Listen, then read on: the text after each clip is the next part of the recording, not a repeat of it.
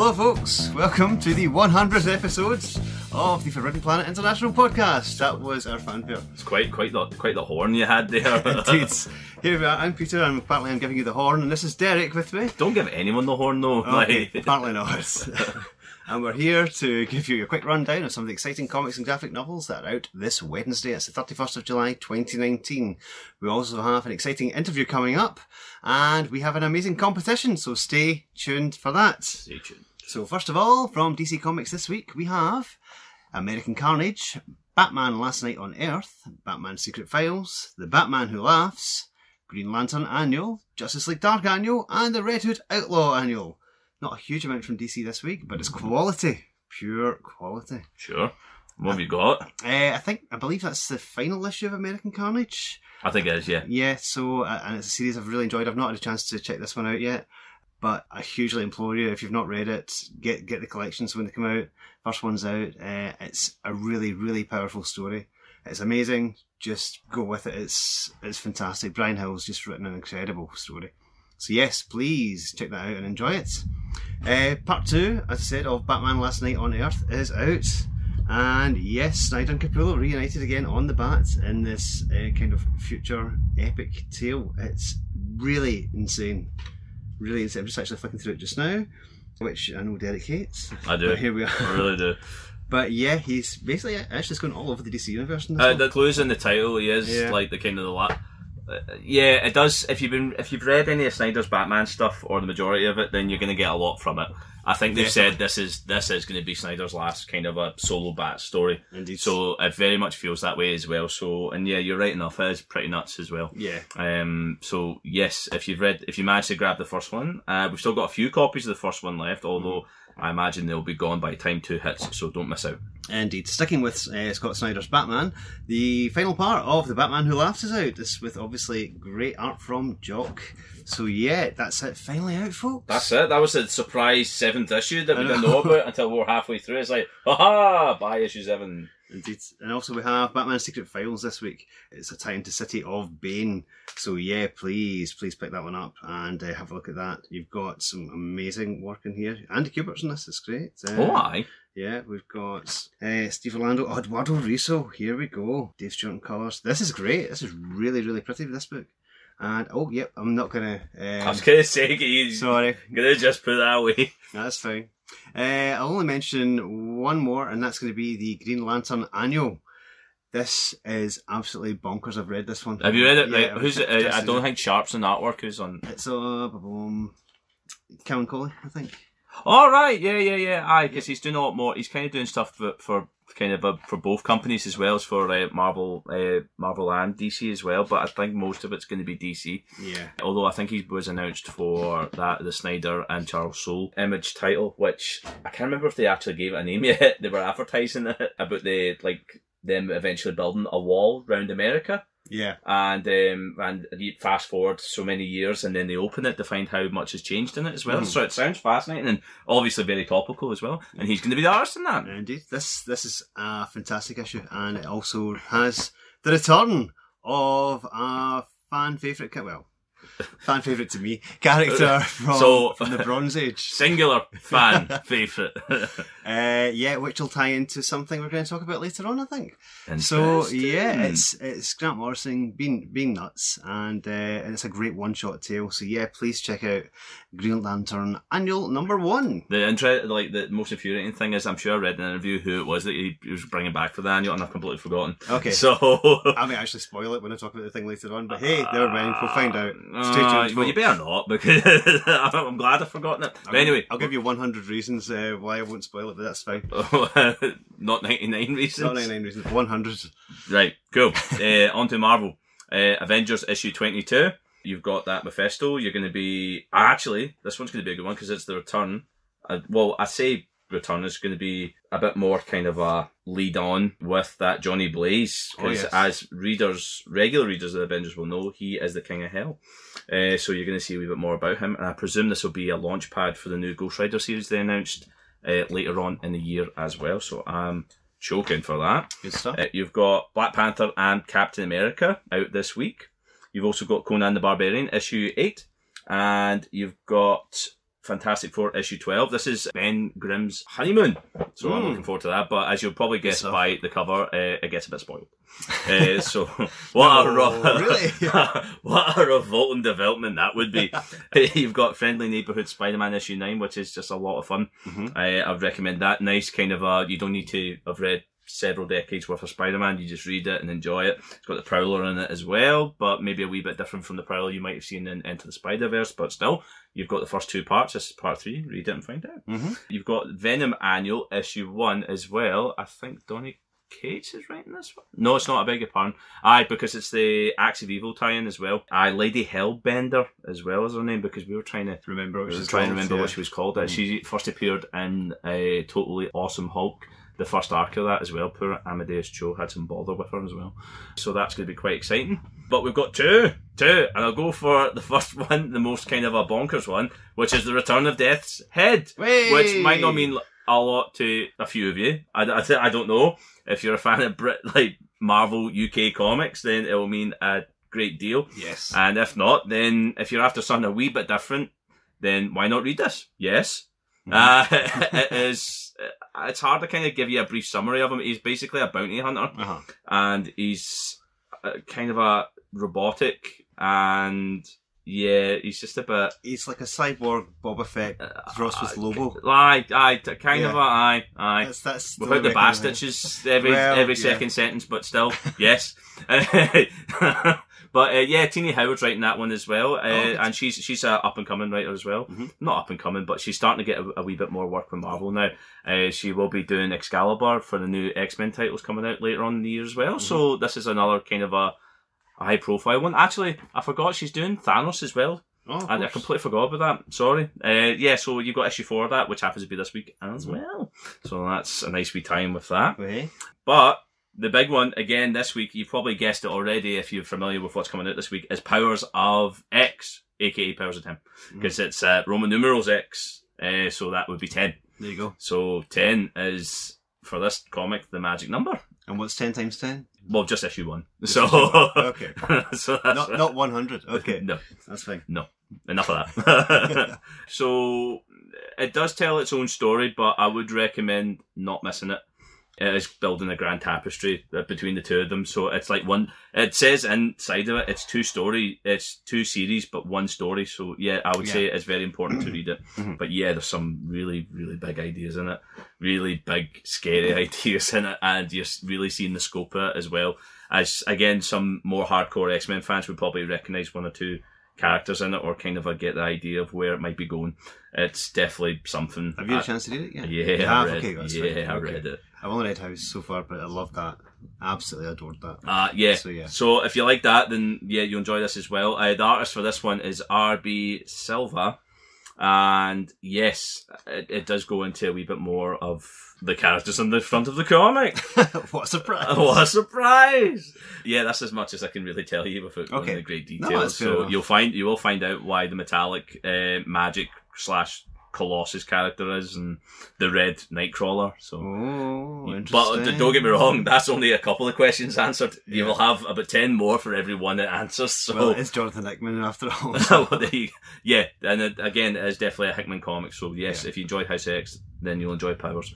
It is pivotal reading. But we'll move on to Image, and we've got The Return of the Ice Cream Man with Unlucky 13. The horror anthology, not anthology, but the horror, each kind of story, I've said this in previous episodes, but done in one. It's kind of a done in one, but it's definitely an ongoing kind of a storyline in it, so they are all connected. You'll know why if you read them. So you've got 3 trades of that, and this is the start of the new arc, I believe. You've got Paper Girls issue 30. I'm not sure if it's the last one or not. I think it's a bit bigger size, so I'm going to say it is. So, which is quite scary. I think you're going to do a quality check on it. I think it is. It looks like it. No, it is. It's got a very final end looking final page. Right, well, wow. Right, so that is then. So this is the last issue of Paper Girls. It's a bit of a chunkier issue as well. So for fans of Paper Girls, this is obviously not one to miss. Maybe not the best jumping on point, so if you've not read any of them, I don't know, maybe catch up in trades first. Yeah. But no, or just work backwards. Just work back. That's it. Well, you could do that, deconstruct an entire series. Well, it's a lot of time travel in it, so you probably could get away with doing that with Paper Girl. So, speaking of returns as well, you've got Realm issue 14, and you also have the penultimate issue of Spawn. Well, not penultimate. 300 is not the last one, but it's the last one before 300. Yes. Where stuff happens. And yes, it's been building up for this for quite some time. Yeah. So, spoiler, Spawn goes to hell. Again. And he meets Johnny Blaze. Crossover, no one Could you imagine? No one expected. Heads would explode. Well, go and fire at least. It's something. From Boom, you've got Angel issue 3 and Steven Universe issue 30 as well. From IDW, you've got Gears of War Pop one shot. So you're getting a Gears of War comic in pop format for all you pop vinyl maddies. Good stuff. So there you go. That's crazy. Isn't it? It's quite a big week from IDW actually. Following on from the special last week, you've got Glow issue 4. Mm-hmm. You've got Joe Hill's Cape Fallen issue 4. That's been a long time since issue 3. It feels like a wee while for that. Yep. Marvel Action Spider-Man issue 6 and Sonic the Hedgehog, Tackle and Whisper. I've not really played any of the newer Sonic stuff. I don't watch Boom, so I have no idea who those two are. But I'm sure for all you fans out there, you will know who that is. Indeed. From Dynamite this week as well. All right, Peter's doing this one because, funnily enough, it is relevant to his. We have a one-shot, Red Sonja, Lord of Fools. So, yeah, you can check this out. It does follow on from Mark Russell's current Red Sonja series, but it is also a one-shot. You can read it on itself. And speaking of Mark Russell, stay tuned because I have an exclusive interview with him later on in the show. There you go. Right, back to those comics that are out this week. There you go, back to the rest of the comics. Bragging there. Fight Club 3, issue 7 from Dark Horse. We also have the first bun in the oven this week, which is what I'm calling it, sorry. Manor Black. This one has Bun co-writing it. Colin Bunn this is, of course. If you've not listened to it before, you know who I'm talking about. Not just a bun, right? Can you imagine an actual sentient bun writing comics? Yeah. Would that explain why Colin Bunn's writing so many? He's got like wee sentient buns, part of a hive mind that are writing all these comics. It's just a bakery, and he just keeps on baking these ideas. Alchemy bakery. I think Grant Morrison's written this story. Anyway. Potentially more on this later. Or maybe not, we'll be silenced. The bakery of tales. We'll get an email and shut up! Probably, yeah. But anyway. No, I won't email us, he'll come to us in our dreams. It's fine, it's okay. Oh, good luck to them then if they would have come in my dreams. Anyway, Manor Black, issue 1 of 4 from Dark Horse this week. And like I say, it's not the first one or the last of Colin Bunn this week. And you also have Stranger Things 6, issue 3. So only one more issue remaining of that as well. We've got 5 years as well. Teddy Moore's total wrap-up of his Teddy Moore-verse. Is that Teddy Moore-verse? Teddy Moore-verse. Let's call it that. Okay. Teddy Moore. I don't know. Well, certainly it's this big crossover. Whether it's going to be a wrap-up, it certainly is incorporating all. Well, it's through the last issue. Stuff he done. No, it's not. But I'm just saying it's just continuing that. Yeah. So yeah, if you're a fan of any of his work and you haven't picked this up yet, then it's there. Yeah, Motor Girl, Strangers in Paradise. Has it got Echo in it? I believe so, yeah. Right, okay. It's all interconnected, so yeah. I must plead ignorance to it, unfortunately. I read most of Motor Girl, and I did enjoy it, but I've not read The Strangers in Paradise. I need to get to that. From Albatross. Go to Albatross. You've got Goon issue 5. What's that? 5? How can that be? Where did 4 go? Don't worry. Eric Powell is on the case. Sorry, I don't know why I descended into a Columbo-esque episode there. I used to imagine walking about with a magnifying glass looking for clues. Where did it go? No, I think there was a bit of a boob, so unfortunately, well, not unfortunately, because they've all been standalone anyway, but yes, 5 is out this week instead of issue 4, so next month we're getting 4. But yes, wibbly wobbly, timey wimey. I know. I'm gonna get it anyway. Well, I don't know if I'm gonna read it or not, just for the sake of like complete that comic reading. Comic fans and comic reading it's hard to explain how our brains work. It's such a curious thing. But curious thing, brain. Yeah. The brain, comic brain, obviously. But yes, issue 5 instead of 4. But you can read it. They have assured us that we can read it without spoiling anything, so you will be fine. But if not, you'll have 4 next month, so you're not missing. Right, we have the second bun in the oven, which is Knight's Temporal, and that's from Aftershock for Bun. So that one's an interesting one. I'm sure that one's got the holographic cover on it? Or it's got a hologram? It has got a holographic Yeah, cover, it does. yeah. That looks really... Yeah. I was going to say neat. Striking. I don't say neat. Striking. I don't know where neat came from. That's neato. It's neat. But no, it's pretty cool. So you can have a look at that. I'm sure it'll grab your eye when you're looking at the new shelves. Such as Life is Strange issue 7 as well. I'm sure that'll grab your eyes as well. Indeed. Got Punk Mambo issue 4 of 5 from Valiant Comics, obviously. And we've got a kind of a Archie double biller. You've got Riverdale season 3 issue 5, just in case you're forgetting what season we're on. And Sabrina the Teenage Witch issue 4 of 5. So yeah, pick them up before they are gone. They're very popular. And yeah, that's our comics. Moving on now to the graphic novels that are out this week. What have we got there, Derek? Oh, quite a wee bit, Peter. Have Okay. you got a bigger pile than that? Probably I've got not. a thicker pile, but it's a different thicker title. pile, But I think it's- you've got more titles. Right, yeah, I probably do actually. You've got a Zdarsky double bill this week. Mm-hmm. You've got the first trades of Daredevil and Invaders. I've already said how good they are in previous volumes, so I'm not going to go over it again. If you've not been reading them in single issue format, then you've got the trades now. There's no excuses now. So Daredevil's 1 to 5 and Invaders is 1 to 6. They are great stuff and arguably some of the best stuff Marvel's putting out right now by that Chip Zdarsky as well. So yes, now's your chance. What about you, Peter? What are you reading? I've got the final volume of Injustice 2. This is it. This is the tie-up to all of the Injustice stuff. Wowzers, until they make Yeah. Injustice 3. Well, you know. But at the moment, this is it. So, yeah, this has all the issues from Injustice 2 issue 31 to 36, plus the second annual.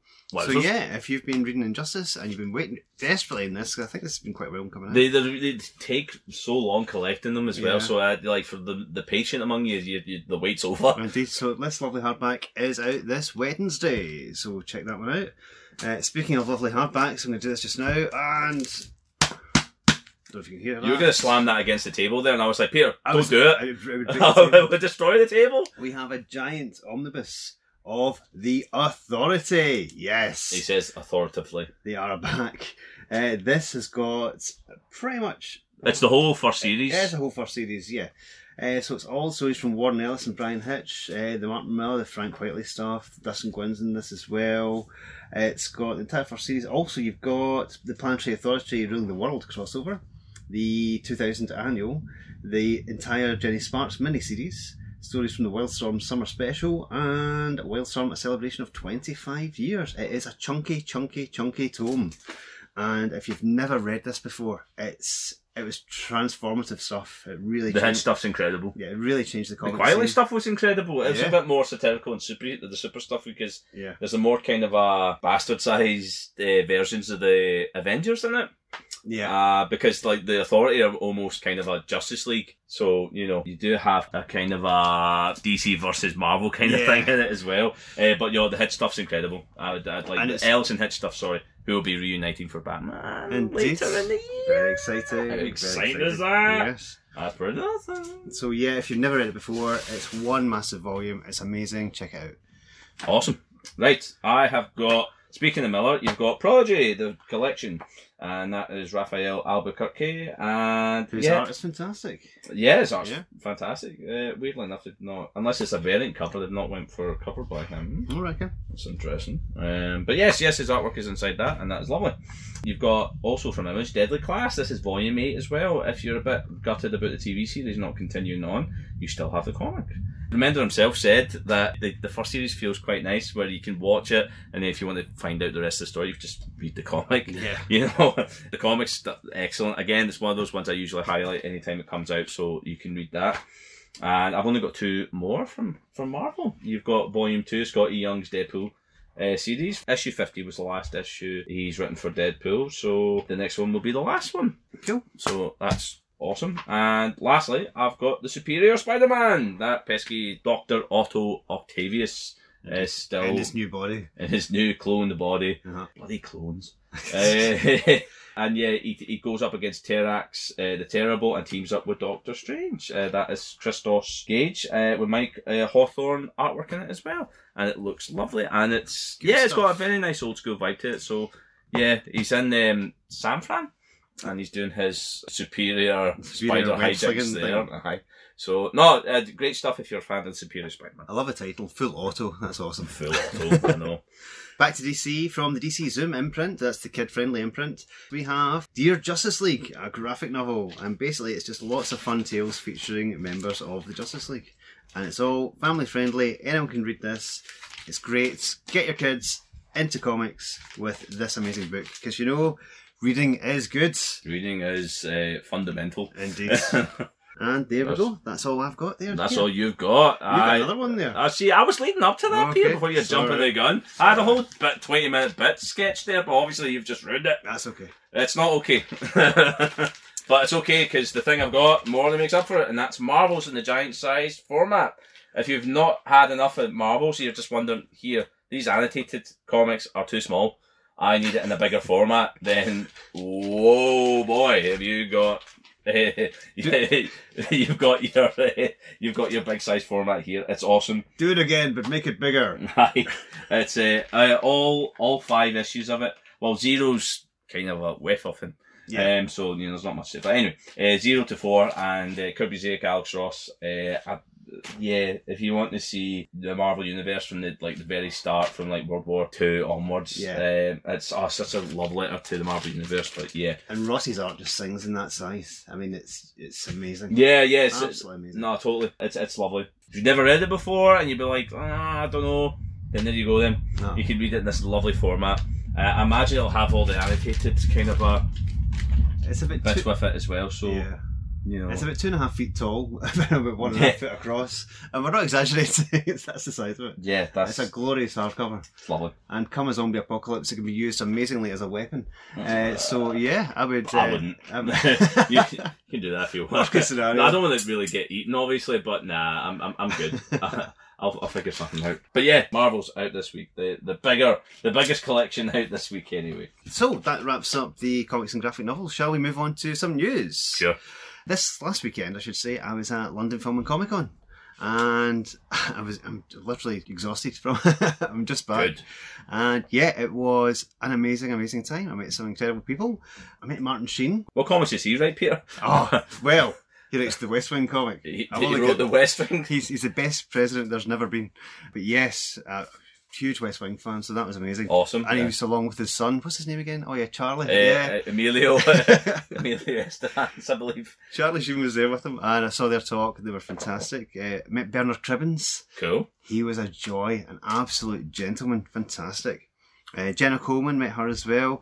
Jason Momoa just strutted past a few times, as he does. As he would. As he does. Robert Patrick kept on asking me if I'd seen a boy. He's holding up this photograph. It was very strange. Zoe and Jane from Firefly. Was he actually walking about? If you see that, I would be like, here, that's pretty cool. If he's really going for that. But that's awesome. See, if I was talking to Robert Patrick and he pointed at me, I would just run away. Yeah, you just wouldn't. You'd be no. Terrible. I'd be like Operation Human Shield. Help me. But virtually from any fandom, there was someone there. It was so huge. And there were some great comic people there as well. Kieran Gillen was there. There's no stranger to the comic scene. No. Rob Liefeld was there. He had a massive table, and he turned up for it a couple of times. So that was cool. There was also someone else there that I managed to get a little talk with, and that was Eisner nominated Mark Russell. And would you like to hear what we spoke about? I guess. I'm not doing anything. Sure, that's fine. Well, here's my chat with Mark Russell. Hi folks, Peter here. I'm here with Mark Russell. Hi Peter. Hi there. We're at the London Film and Comic Con, that's why you can hear all this noise in the background. We're here to have a wee brief chat with Mark about his work. You first came onto my radar with Prez, to be honest, with DC, which I think was your first mainstream comic work. That's correct. Yeah, so how did all that come about? It was not only my first mainstream comic, it was my first comic mainstream or not. Oh, right. Yeah. I had written 2 books before that, but they weren't comics. They were both about the Bible. And they were called God is Disappointed in You and Apocrypha Now.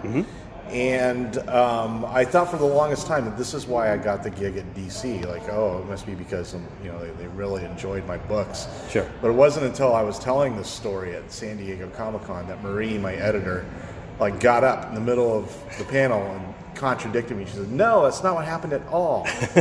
And she got up to the microphone and she said, "It wasn't your books at all. It was your Count Chocula fan fiction." Your what? Apparently I had been posting this Count Chocula fan fiction on my Facebook, and she saw that and thought, "Oh, this is the guy I want to write the Prez comic."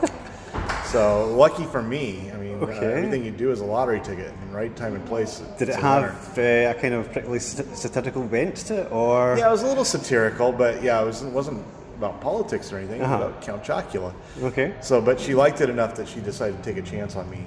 Fair enough. And I got the bug. Once I started writing Prez, the thing I love about comics is not only the fact that it has an intense audience. It's not only really like got a fandom, which I really enjoy, but also because it allows me to take the things that I don't enjoy about writing, which is like sort of scene building and exposition, and dump that onto an artist, which is great. So then I get to focus on the things I really enjoy writing. So it's sort of the perfect medium for me. Fantastic. One of the things that was quite evident in Prez is the satirical bent of it. Do you consider yourself a satirist, or?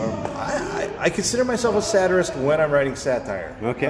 But I'm not always writing satire. I'm writing Red Sonja right now for Dynamite, which is more of a historical fantasy thing. It's not really a satire. It's more about it's a fantasy story heavily endowed with moments taken from human ancient history. Obviously, Prez led on to the Flintstones work for DC, and how did that come about? Did they contact you, or did you have pitched to them? Or? Yeah, they contacted me. I think they were a little apologetic over the fact that Prez got canceled. Right, because it was supposed to be 12, wasn't it? It was supposed to be 12. It got canceled after 6. But I think that everyone there really enjoyed Prez. I don't think it was because they didn't believe in the comic. It just wasn't selling very well.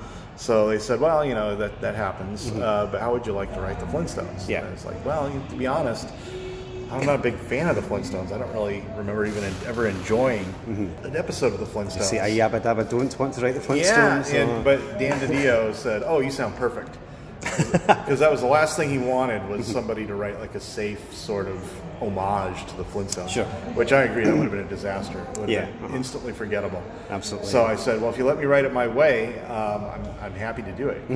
When I'm thinking about taking on a project, what I'm really thinking about is, what will this allow me to say? How can I talk about the world through this lens? And being Bedrock, the world's first civilization, I thought, well, this is what I'm going to talk about. I'm going to talk about civilization and the problems with civilization that we're still dealing with today. I just sort of blamed it all on Bedrock. Well, you also did things like bring in things like corporations with the Mr. Slate, and also the religious aspect. You had the whole things about kind of relationships and where actual monogamous relationships came from and whether they should exist or whatever. All that was really interesting. Also, deity worship was a main factor. Yeah, and of course, war. It's largely the story about how when people start living in large numbers, they no longer get along like they were family. Yeah. So you have to create institutions to control them, to make them pretend to like each other. And I think that's what police and religion are primarily there to do. They're there to make us pretend that we like each other, so that we don't, we make civilization tenable. Yeah, absolutely. And you also had some amazing work with Bowling Ball and Vacuum Cleaner. Thanks. Yeah, those are like two of the most enduring characters from the Flintstones and their appliances. Absolutely. But that's part of, I think, what makes them endearing is the fact that they're actually people with personalities and worldviews who are treated like appliances. Yeah. So I think everyone relates to that a little in one way or another. Just the emotional impact of their story was phenomenal. You had me in tears, I'll be honest. I'm both sorry and gratified by that. And if you told me I was going to cry at Flintstones comic, I would have laughed in your face. No, I think that's probably the best writer, or the best compliment a writer can get. It's like, you made me cry over a vacuum cleaner. But yeah, I think that what was one of the things I really wanted to accomplish with Flintstones was talk about sort of the exploitation of people around, because we begin seeing them as not as who they are, but as the roles that make them useful to us. Yeah. And that's the tragedy of Bowling Ball and Vacuum Cleaners, that they were seen by the humans only for their utility to the humans, and not as beings with hopes and dreams of their own. Yeah. And obviously you've stayed within the realm of the cartoon tie-ins for quite some time with Snagglepuss and also some of the crossover titles like the Huckleberry Hound, Green Lantern. the Hanna-Barbera thing was Yeah. like the best thing that ever happened to me professionally, because it was done by a big two publisher, so I had the clout and the sort of publicity machine of like DC behind it, but it wasn't, you know, the mainstream DC characters. I wasn't playing with the crown jewels per se. I was more playing with the rented car. So they let me get away with a lot more. So it really was kind of like, I was lucky to come in the right place at the right time to be able to work with the Hanna-Barbera properties.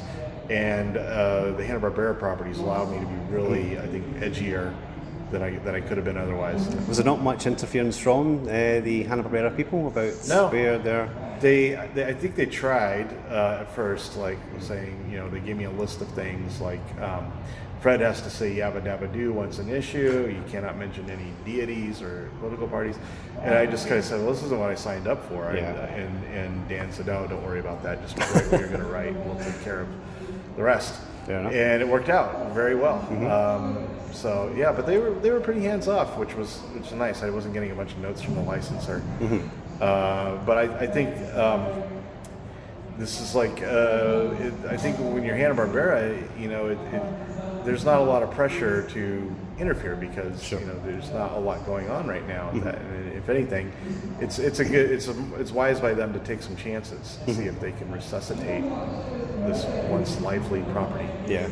And your Lex Luthor Porky Pig, for example, that is basically like a manual of how to create a scapegoat. So it was a really great issue as well. Oh, so, thanks. Yeah, that was like one of my favorite things I've ever been able to write. I love writing Lex Luthor.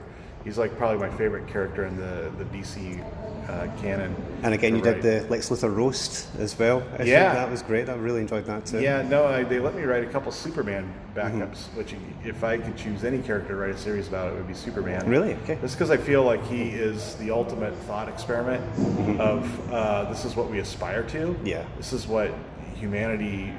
It's. I think in a way, it's fitting that we had to create an alien to be the embodiment of all that is good about humanity. Yeah. And that's kind of the way I see Superman. Absolutely. Moving on from DC just now to some of the other things you've worked on. Obviously, you have worked for IDW doing Judge Dredd. How did that come about? That's the only property that I've written that I actively pitched myself. Oh, really? I went out because I really wanted to work with Mega City 1. Okay. I think for my money, it's one of the best worlds ever created in science fiction. How did you come to that? Was that through the 2000 AD titles, or was that through IDW, or through the movies? Or? The one that I published was through IDW, but yeah, I really I love Judge Dredd from the 2000 AD stuff. That was for me. That's the canon. And then I also really enjoyed the Durbin movie. Yeah. But really, I wanted it to be like sort of a more American version of the world created by 2000 AD. Yeah. To be more, I wanted Americans to read it and recognize themselves in it. Sure. And I want both as like this is a system that we live under. We're increasingly becoming a police state, and also to recognize the heroism of not just the hero of the story, but also of the people who help him. Sure. And to feel like that they can have some impact on their lives and on the world. Because Dredd himself basically is always constant. He's just the immovable, figure, and it's the people around him that are, what tells the story pretty much. Yeah. Well, I think that in a lot of ways, especially the third movie, which I loved, but it's really a story about Dredd sort of saving everyone else despite themselves. Yeah. It's everyone else is either like a villain or a helpless bystander. Yeah. And so I wanted to tell a story about people like rising to the challenge of heroism themselves, and like Dredd being there just to sort of assist them. Yeah. And that's what appealed to me about being able to write that specific Dredd title. Fantastic. What brought you to the Lone Ranger as a title? Well, again, I like to work a lot with mythologies and things that let me talk about things that aren't really unique to that title. And the Lone Ranger let me talk about the American mythology, which is the Old West. That's our sort of national mythology, the idea that, we're a country of cowboys who love freedom and wide open spaces. But really what we think of as that sort of aesthetic today is really kind of destroyed by the very people who use that imagery to sort of like promote, American exceptionalism. It was when they started closing off the West to form these giant ranches and corporate farming and that the Old West kind of died. Ironically, the Old West was what came before this system that we have now. Moving back to DC, we have been working on Wonder Twins recently, which has been phenomenal and has been extended to 12 issues now. Yeah. Was that a surprise? Was it originally planned as 12? It was 12? a surprise because I asked initially whether or not there's any chance that Wonder Twins was going to be extended. They kind of like replied as if I was asking if there's any chance the grass might turn blue overnight. It was like, well, there's always a chance. Sure. But don't like plan your mortgage around it. Mm-hmm. So when it did get extended, I was ecstatic because I've had so much fun writing the Wonder Twins, and I had a lot of stories that I wasn't able to put in the first 6 issues. Sure. So it allows me to sort of like breathe a little bit and expand their world. So yeah, I'm really happy to. And Bendis was the one who offered me Wonder Twins. He offered me really? directly. Okay. Oh wow. Because it's his Wonder line. Uh-huh. And when he initially offered to me, he sounded a little apologetic, like, I got something I think you'd be great for, but, hear me out. It's the Wonder Twins. Mm-hmm. But he barely got the words Wonder Twins out of his mouth before I was like, I'll do it. So you're familiar with the characters before? I didn't see it as an insult or? at all. I love the Wonder Twins. Uh-huh. They were always, I think, for me, I grew up on Super Friends, mm-hmm. and they were the most relatable people in the Super Friends because they were allowed to make mistakes. Their superheroes oftentimes didn't really help anybody, which is like one of my sort of things I like to write about when I'm writing about superheroes is the sort of incompleteness of physical power as a means to solve problems. Sure. And the Wonder Twins, I think, were a great sort of analog to that. So yeah, I'm thrilled to get to write 6 more issues of Wonder Twins. Fantastic. We're looking forward to that. Thanks. Hope I don't screw them up. And obviously the most recent thing that you're working on is Second Coming. Yeah. Which originally was supposed to be DC, but then moved to Ahoy. We're with Ahoy now. And being with a smaller, more sort of boutique publisher has allowed us to do a lot more. So it was really, I think, best for everyone. We were able to make the first issue 30 pages long, and it's so much different being with those 8 extra pages than it would have been otherwise. And it allows us to bring in Leonard Kirk to help Richard Pace. This is actually Richard Pace's idea, and I give him total credit for it. But he wanted the heaven scenes to look very different than the earth scenes, and so it was his idea to bring a finisher to sort of change up the artwork, depending upon where the story was taking place, and it just worked out brilliantly. Fantastic. So what can you tell us about Second Coming for those who haven't heard about it? The short version is that it's a story about Jesus Christ sharing a 2-bedroom apartment with a superhero. But the slightly longer version is that it's about a superhero realizing that their powers are useless against their everyday problems, and a deity coming back to Earth to realize that everyone has sort of ignored his teachings. I write a lot about futility. Yeah. I think that's really where all conflict sort of stems from. I think, to be honest, we can all relate to that. Yeah, exactly. So, we all lose more than we win. Well, that's true, yeah. So I think we relate to futility, and I think, that's the source of conflict. It's like Schopenhauer once said that the life is divided between frustration and boredom. It's like you either are frustrated because you can't get what you want, or you get it and then you're bored. Yeah. And I always find the frustration more interesting. Well, I think that's the best way to end that there. So many thanks, Mark, and look forward to doing the rest of Second Coming and the next lot of Wonder Twins. Anything else you have in the pipeline you'd like to talk about? Anything you can talk about? Speaking of Count Chocula, I'm going to have some more of those breakfast cereal monster stories coming out on Ahoy's. Their title, Edgar Allan Poe's Snifter of Terror. Oh, fantastic. So they're turning them into short little comic vignettes. Okay. So check that title out, Edgar Allan Poe's Snifter of Terror, and you can catch my Count Chocula fan fiction there. Although for legal reasons, he will be the Marquis de Coco. Of course. Yes. He always has been. Many thanks, Mark. Thanks very much. Cheers. Thanks, Peter. And we're back. There we go. That was Mark Russell. That was amazing. It was. And thanks very much, Mark, for taking some time to speak to me at London. Apologies for some of the audio quality there. It was at a con, and it was literally the quietest corner we could find. But yes, I hope you all enjoyed that. And sounds like a lovely guy. So good stuff. And if you enjoy the work of Mark Russell and you want to get some of his stuff signed, we have a competition for you. Ooh. Yes. This is our 100th episode, and we have a couple of Mark Russell signed comics to go to one lucky winner. All you have to do is tell us how many times we say the word 100 this episode, and email your answer to us at fpipodcast@gmail.com. And one lucky winner who we announce next week on the show will get some signed Mark Russell comics. When did they start? When did they start counting? Is it like from the beginning of the podcast? From the beginning to the end of the podcast. The beginning to the end of so the podcast. So they got the total of the amount of number, like 100 times they said. Right, every time I say 100 or 100, then yes. 100, right? Okay, cool. 100 or 100. Okay? 100. Yes. Right. Okay. Cool. Those also count, the ones that I've just said. By the way, I need to count these as well, because I'm not ticking them off the list. So I've basically made a rod for my own back here. Now, so the default is I win the comics if no one else wins.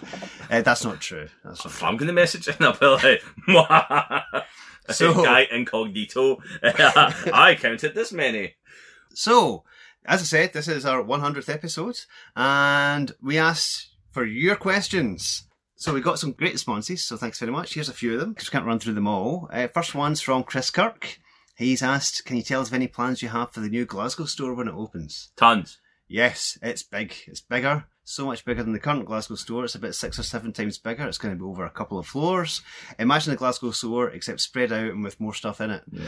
No, but seriously though, we're going to have, exactly. We're going to have more space for stuff. We're going to have a back issue bit in it as well, which is really exciting. Mm-hmm. You know, we're going to have whole parts of the shop devoted to each thing. So you're going to have a manga section. You're going to have all your new releases, you know, where it's not all like a wee bit crowded. It's going to be all open. It's going to be awesome. Indeed. So, yes. And we've got a certain person called Frank Whiteley who's doing some design work for the store as well. Yes. So watch out for some amazing artwork of his on our walls. Not just on our walls, he's doing some pretty interesting things. So yeah, it's all still in its early development stages just now. We're hoping to open roughly November-ish. So yeah, stay tuned, folks. Obviously, we've got Frank Whiteley doing it from last year, just till we open on time. Obviously, that's a gentle ribbon for the timekeeping of Mr. Whiteley's deadline. But yes, it's going to be awesome and well worth the wait. There we go. Next question is from Kenneth Copeland. He's asking, what are the best issue 100 comics you've read? It's an excellent question. It is an excellent question. Do you want to go? I've got a couple ideas. I'll shoot for yours. I don't have that many, so. I was thinking back, the thing that actually ties into the Green Lantern annual, in fact, was Green Lantern Green Arrow, issue 100, which it features the first appearance of that character that I'm quite a fan of. Right, okay. Right, that's in that. That I mentioned earlier on, that I really don't want to say the name of. But it's a great fun story, and it does introduce this character, and I really enjoyed it, and I don't want to give it away because it would spoil the annual. But yes, if you know what I'm talking about, then the annual is spoiled. Hey! So, that's that there. But yes, there's that one. The other one I was thinking of was Justice League of America, issue 100. That was a Justice League Justice Society crossover. It would be, yeah. And it was the return of those 7 soldiers of victory who were spread throughout time. That was a great issue. And my final one is Showcase 100. Have you ever read Showcase 100? I can't say I have, no. It's basically Crisis on Infinite Earths in one comic. It's mad, parallel universes. No, thank you. That's too much for me to take in. What, like 20-something pages, or was it a double-sized thing of that? It was oversized. I don't think it's quite double-sized, but it's maybe like 30 pages or something like that. Only 30 pages. The whole Crisis at multiple Earths. But basically, it was the idea of it was every character that appeared in Showcase that wasn't a licensed character appeared in this issue. Right, okay. And just those characters. So it was just absolutely bonkers. But obviously, there's people from different parallel worlds, people from different times, and they had to like come up with a storyline that made all that work, and they did. And it's Dumb Bunny from the Inferior 5 who saves the day along with Lois Lane, and it's fantastic. It's just spoilers for Showcase 100. So good. Not just Showcase, all these amazing characters, and it's like, you know, the daftest character you can think of actually saves the day. God. So good. I loved that Straczynski Brave and the Bold issue. Oh, he that's did when amazing. it was the Legion of Substitute Heroes and the Inferior 5 as well. Because it was a sequel to the Legion and Doom Patrol. Yeah. That was they were both great issues. Because it was a time travel story and they both happened at the same time and they both kind of like, it was insane. That one has a Star Trek reference to it as well. I'll save that for people that are maybe back issue hunting. We might have in the shop later on in the year. So if you ever see that issue, check it out because it is done in one. It's absolutely nuts. And I think was it Joe Staton that did that? I think it might have been Joe Staton. But just off the top of my head. But yes, it's amazing. Check it out. Magic. Right, I'll keep it to 3. I've got a few, but I'll keep it to 3 so I'm not bore everyone to tears. First one, no surprises here. Amazing Spider-Man 100. Oh, it's got one of the best, arguably one of the best covers. It's Romita Senior, and it's just anyone that had appeared at that point in time, which is more or less all your main villains and support cast members as well. So it's an absolute beaut. And there's a bit of a twist ending at the end. It's got Spidey trying to cure himself of his spider powers, but no, it's went horribly wrong, and now he's got 4 extra arms. Dun dun dun. Dun dun dun. Again, it's one of the best final panels. It's pretty, It's one of the best cliffhangers you'll see. It's awesome. In issue 100. And if that's not enough for you, the next issue, 101, would have the first appearance of Morbius, the living vampire. And then the issue after that would be Morbius and the Lizard as well. So if that's not enough for you, then I really don't know what is. The next one would be Avengers 100 as well. This one, the story arc followed just after the Kree Skull War. So it's Avengers kind of hoping to find some downtime. They don't. Spoilers. Hercules is running for his life. And it's over a couple of issues, but it's finished in 100. And the Avengers have to assemble for the first time to go to siege Olympus. Okay. To get their fellow Avenger. And it's there's a lovely splash page by Barry Windsor Smith. I think he just called himself Barry Smith at the time as well, because this was early days as well, 71 maybe. It would have been just before Conan, I'm sure. Arguably the one he's best known for. And Roy Thomas was still writing it at the time as well. So yeah, you're just getting to see the full team, or anyone that had been an Avenger at that time assembled on it. So the Hulk's surly under a tree, he's like, Hulk doesn't want to be here. It's awesome. It's beautiful. It also noteworthy because it is the first issue that had the new logo as well. Oh yeah. You know that classic Avengers logo? Well, this was the first issue that had it.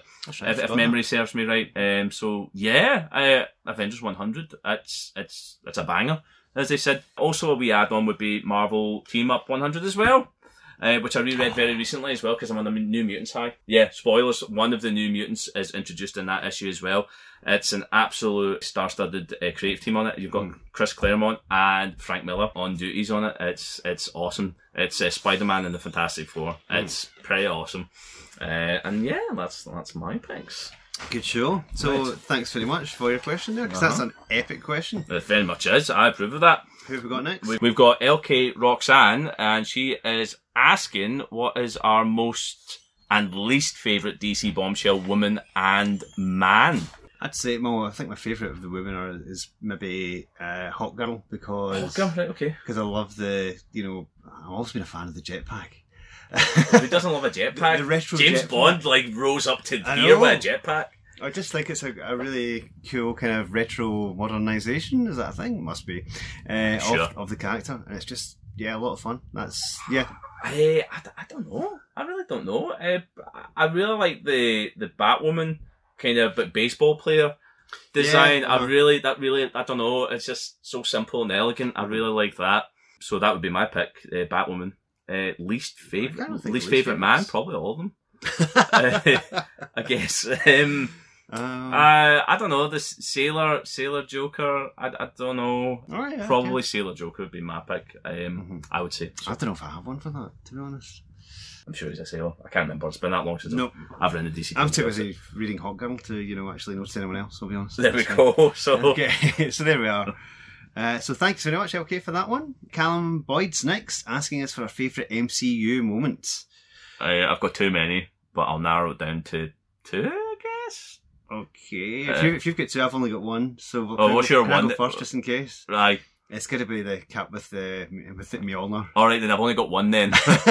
We can share that one. That's okay. Okay, cool. Because that is just the jump out your seats, cheering moment in that movie. So yeah, Cap wielding Mjolnir. I mean, it's been a long time coming. It's just so joyous in the movie. Actually, no, I do have to. I do go. have to. Sorry, Okay. I wasn't going to add any more. There's too many. It's such a. I know, there's so many of them. I was just trying to think of the one that stood out most for me, and that's like, does moment count as an hour and 45-minute film, which would be the first Iron Man one, because that's where it all started. You know what I mean? To Fury at the end of it. Your favourite moment is the casting of Robert Downey Jr. Yeah, totally. There's far too many. It's like I don't know. You'd think a moment. You think the kind of after credit kind of a thing. That's just there's too many. But yeah, so one would be J. Jonah Jameson in Spider-Man. I know that's a really recent one, but that's how good it is. Oh, sticks in your head. It's just awesome because it's jolly J. Jonah Jameson. And no one saw it coming. No, totally not. Was, that leads me to the next one actually. Howard the Duck at the end of Guardians. Oh yes, nice one. Just who saw that coming as well? It's like you thought we got away with the rest of the film. Yeah, we're also getting away with this. Howard the Duck. I was like, that's when you knew it. Like, I think it was just combined with the whole film working, and not just working, but just being so. The first Guardians is amazing, and it really shows you that Marvel could just do anything. Oh, actually, within that film, I had three. Celestial's been in it as well. Oh yeah, like. That was just mad. I remember the first time I was in cinema watching it. I was going to say Thanos, but I think there was rumours about it at the time, so it was still cool seeing it, but you're kind of like, but anyway, Celestials, all in that same film as well. It's just amazing. So, yeah, I would say any one of them. I've got obviously tons more than that, but, we've only got so long to do this, so. Indeed. So I hope that's answered your question. Next one's from David Steele. David Steele! He's asking, do you think Marvel Studios could do more to promote sales of Marvel comics? Interesting question. That's interesting.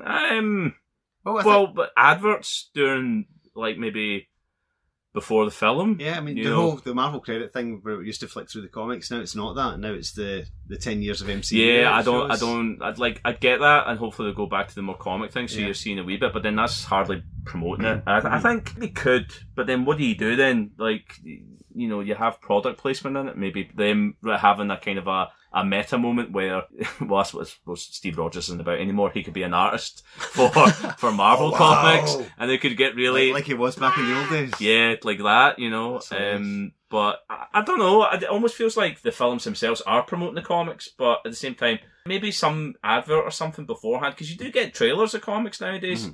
So I don't see why you can't have that for a film. There's such a juggernaut. Disney, Marvel. It would make sense to have maybe some form of kind of product placement as they could do it. Oh, here's the newest creative team for Spider-Man. Here's a nice jumping on point for Avengers. Oh, here's a mini-series for Black Widow. Yeah, totally. I think they could maybe do a wee bit more, but how? I don't know. Indeed. It's not my job to do their advertisement for them. Even just like a promo for check out your local comic shop or something, or just at the beginning, before the movie is a wee kind of like thing. Also available. But the thing is though, like the audience these days, that you've got the internet now. Like these people use that. Like the next thing they do after they've seen the film, they go on the IMDb page and they get all their trivia through that and everything else. So you're getting all your information through that. Or if the questions about characters, because we do get people coming in asking about certain, what do I read for Infinity War, and then we're like, Infinity Gauntlet would be the one to read and all that stuff, or Spider-Man, like kind of his identity being revealed or that, Civil War, etc, etc. You've got things like that. Yeah, people say I want Infinity War and say, do you mean Infinity Gauntlet? That Infinity War's a different thing in the comics because it's based on Infinity Gauntlet. See, when Age of Ultron came out at the time, that was a bit of an annoyance because like the actual comic Age of Ultron was completely different. Nothing at all. Because like the comics like a big dystopian future version of the Avengers Days of Future Past. Aye, Ultron's won, and the planet's just kind of been devastated, and the Avengers are the ragtag team, or not even the Avengers, just who's left. So I'd to answer your question, I think they could do more, but I don't know. Indeed. Moving on to the next question, it's from Gavin Rizza. Hi Gavin. Dear Dynamic Duo, I'm guessing that's us, what was the first comic book each of you remember owning? Do you still love it today, and why? Gavin's was Batman 425, and I still love it because of that crushingly good cover art. P.S. Don't forget to give the new Death Set series some love. Yes, we just did. We did it on, yeah. There you go. So it's great stuff. Right, so Batman 425 was his. That was the one where Batman is a fairly, I think it's a white cover, and he's in like a wrecking yard, and lots of cars are going to fall on him and crush him, if I recall correctly. Starling wrote it. Yeah, it's around that time. No. I know the issue. I know exactly what issue it is. I couldn't think of it for a minute, but yeah, I do. I like that. So yes, what do you remember yours? I've had quite a few, but I don't really know which one was first.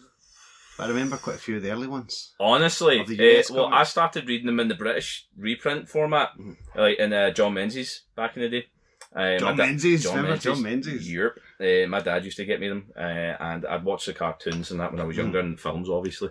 I say not Spider-Man films, obviously, but like Batman and Superman, and I knew I liked superheroes and that. So yeah, I got X-Men and Spider-Man at the time. It was Astonishing Spider-Man and Essential X-Men. That's what they were calling them. They're still called that now. But yeah, I got them, and both of them were in the mists of Spider-Man was the Clone Saga. That's how far they got to it, reprinting at the time. So you had Ben Reilly. Ben Reilly just jumped at me, like in terms of the design. I don't know what it was. You're a wee guy, and you're just like, oh, that's so cool. And Age of Apocalypse was just, I think that issue in particular reprinted a lot of the Generation Next stuff. Wow.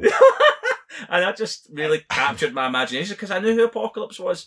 Like from the cartoon, so I knew I'd had a good idea who these characters were already, but reading them, it was the Clone Saga. I don't like because it's crap. Got you into comics though. Nah, but Spider-Man got me in the comics. It wasn't that storyline. Spider side, no, thank you. But Age of Apocalypse, I think, has aged really well in terms of like. The fact you've got Jonathan Hickman citing it as well is phenomenal. It shows you the impact at some of them as well. And yeah, Blink jumped out of it as well. So a particular issue number. Do I have any? I do have one from whenever I started. Maybe not the number, just No, but like, those are like from when I was a wee guy and I would collect them. But the first time I was like the first comic shop I came to was Forbidden Planet. And one of the first ones I bought was J. Michael Straczynski's Amazing Spider-Man, issue 30. This would be volume 2 at the time. And you had him writing and John Romita Jr. doing interiors and J. Scott Campbell doing covers for it. And yeah, that'd be the first comic that got me actually into a comic shop because I didn't go in the comic shops to get these. I got them in John Menzies, who would become W. Smith, so just kind of local ones. I wouldn't come into a comic shop and buy them till I was a little bit older. So yeah, it would be that. So Amazing Spider-Man issue 30. Okay. J. Michael Straczynski. Well, there you go. That's very exciting. I've got a few. Being slightly older, the ones I remember are the Death of Mr. Terrific in the Justice League Justice Society crossover issue. On the part one of that, it's a 2-part story, and I didn't get the second part of that for about 15 years. So I never knew who killed him for 15 years. That's a mystery. Yeah. So there was that one. There was the Flash issue 288, I think it was. It was Flash versus Dr. Alchemy, and it's part 2 of a 3-part story. And again, it took me ages to track down the other 2 issues. Yeah, I can imagine it would be. Yeah, I loved that at the time. Secret Society of Supervillains issue 5. I remember getting that off of one of my friends because that was an even older comic. And that'd been kicking around for a while, and that's basically Sinestro attacking the Sinister Citadel, and it was the end of the whole first Darkseid arc in it, because the first 5 issues is kind of a story arc. It's very messy. It's a really messy title, but it's a hell of a lot of fun. So you had Sinestro basically saying, I'm off, I've had enough of this, we'll just cause an earthquake in San Francisco before I go, as he does, As he does. And you had Captain Comet trying to hold up a building, which I thought was really cool. So that, from the British comics, I used to get lots of the British comic titles, like Beano, Nutty, Wow, stuff that was out there. I think Beano and Dandy was a kind of like low entry one as well, like the kind of comics. That's weird because I don't count them. Yeah, which I know is a bit weird. I feel guilty for not counting them, but I don't know why. I never have. But yeah, Dandy was my pick. Desperate Dan. But again, speaking of the British reprints that got you into it, one of the ones that I got was like the Avengers, and it was reprinting all the early stuff. And it was the one-shot first appearance of Wonder Man. And I think that's one of the reasons why I love that issue so much. I think it's pretty much a perfect done-in-one story. It's got a full character arc. It's got some really cool, engaging villains. It's got heroes being heroic. It's got self-sacrifice. It's so good. It's just all in one issue, and it's been so good that Grant Morrison then managed it in his JLA run. So yeah, I love that single issue, and that's probably what really got me into comics. Magic. Because I think that was a wee bit early. So there you go. Hope that answers. That's a lot of questions. That's what you're getting, Gav. All right. Okay. No more. Spider-Man, no more. Finally, from UK Funko Pop Collector, what's it like to work in a place like Forbidden Planet? Well, it's good. Currently, the Glasgow store is looking for more staff. So, obviously we're expanding with the new shop. So, if you want to know what it's like to work in a place like here, then why don't you apply to work here? Yes, listener, you can. This is just the Glasgow store. You'll have to check your local store to see if they are taking people on. Mm-hmm. So yes, there you go. That answers our questions from you lovely listeners. And thanks very much for supplying them to us. There we go. Now, we're going to wrap up this bad boy. All the comics we've talked about this week you can find on our website. That's forbiddenplanet.co.uk. Or, if you're stateside, you can go to www.fpnyc.com. Right, there you go. I'm absolutely shattered. I'm going to go off for not 40 winks, but 100 winks. 100 winks. 100 woozy winks. And on that note... Woozy winks? Woozy winks. God, six, there you go. There's a flashback. It's because I'm thinking of nostalgic comics now. So I've been Peter. I've been Derek. And I'm going to go to bed, I think, after this. I need to go back to work, so no rest for the wicked. So thanks so much for listening, and thanks again to Mark Russell for that amazing interview. Cheers. And we'll see you next week. Bye-bye. 100.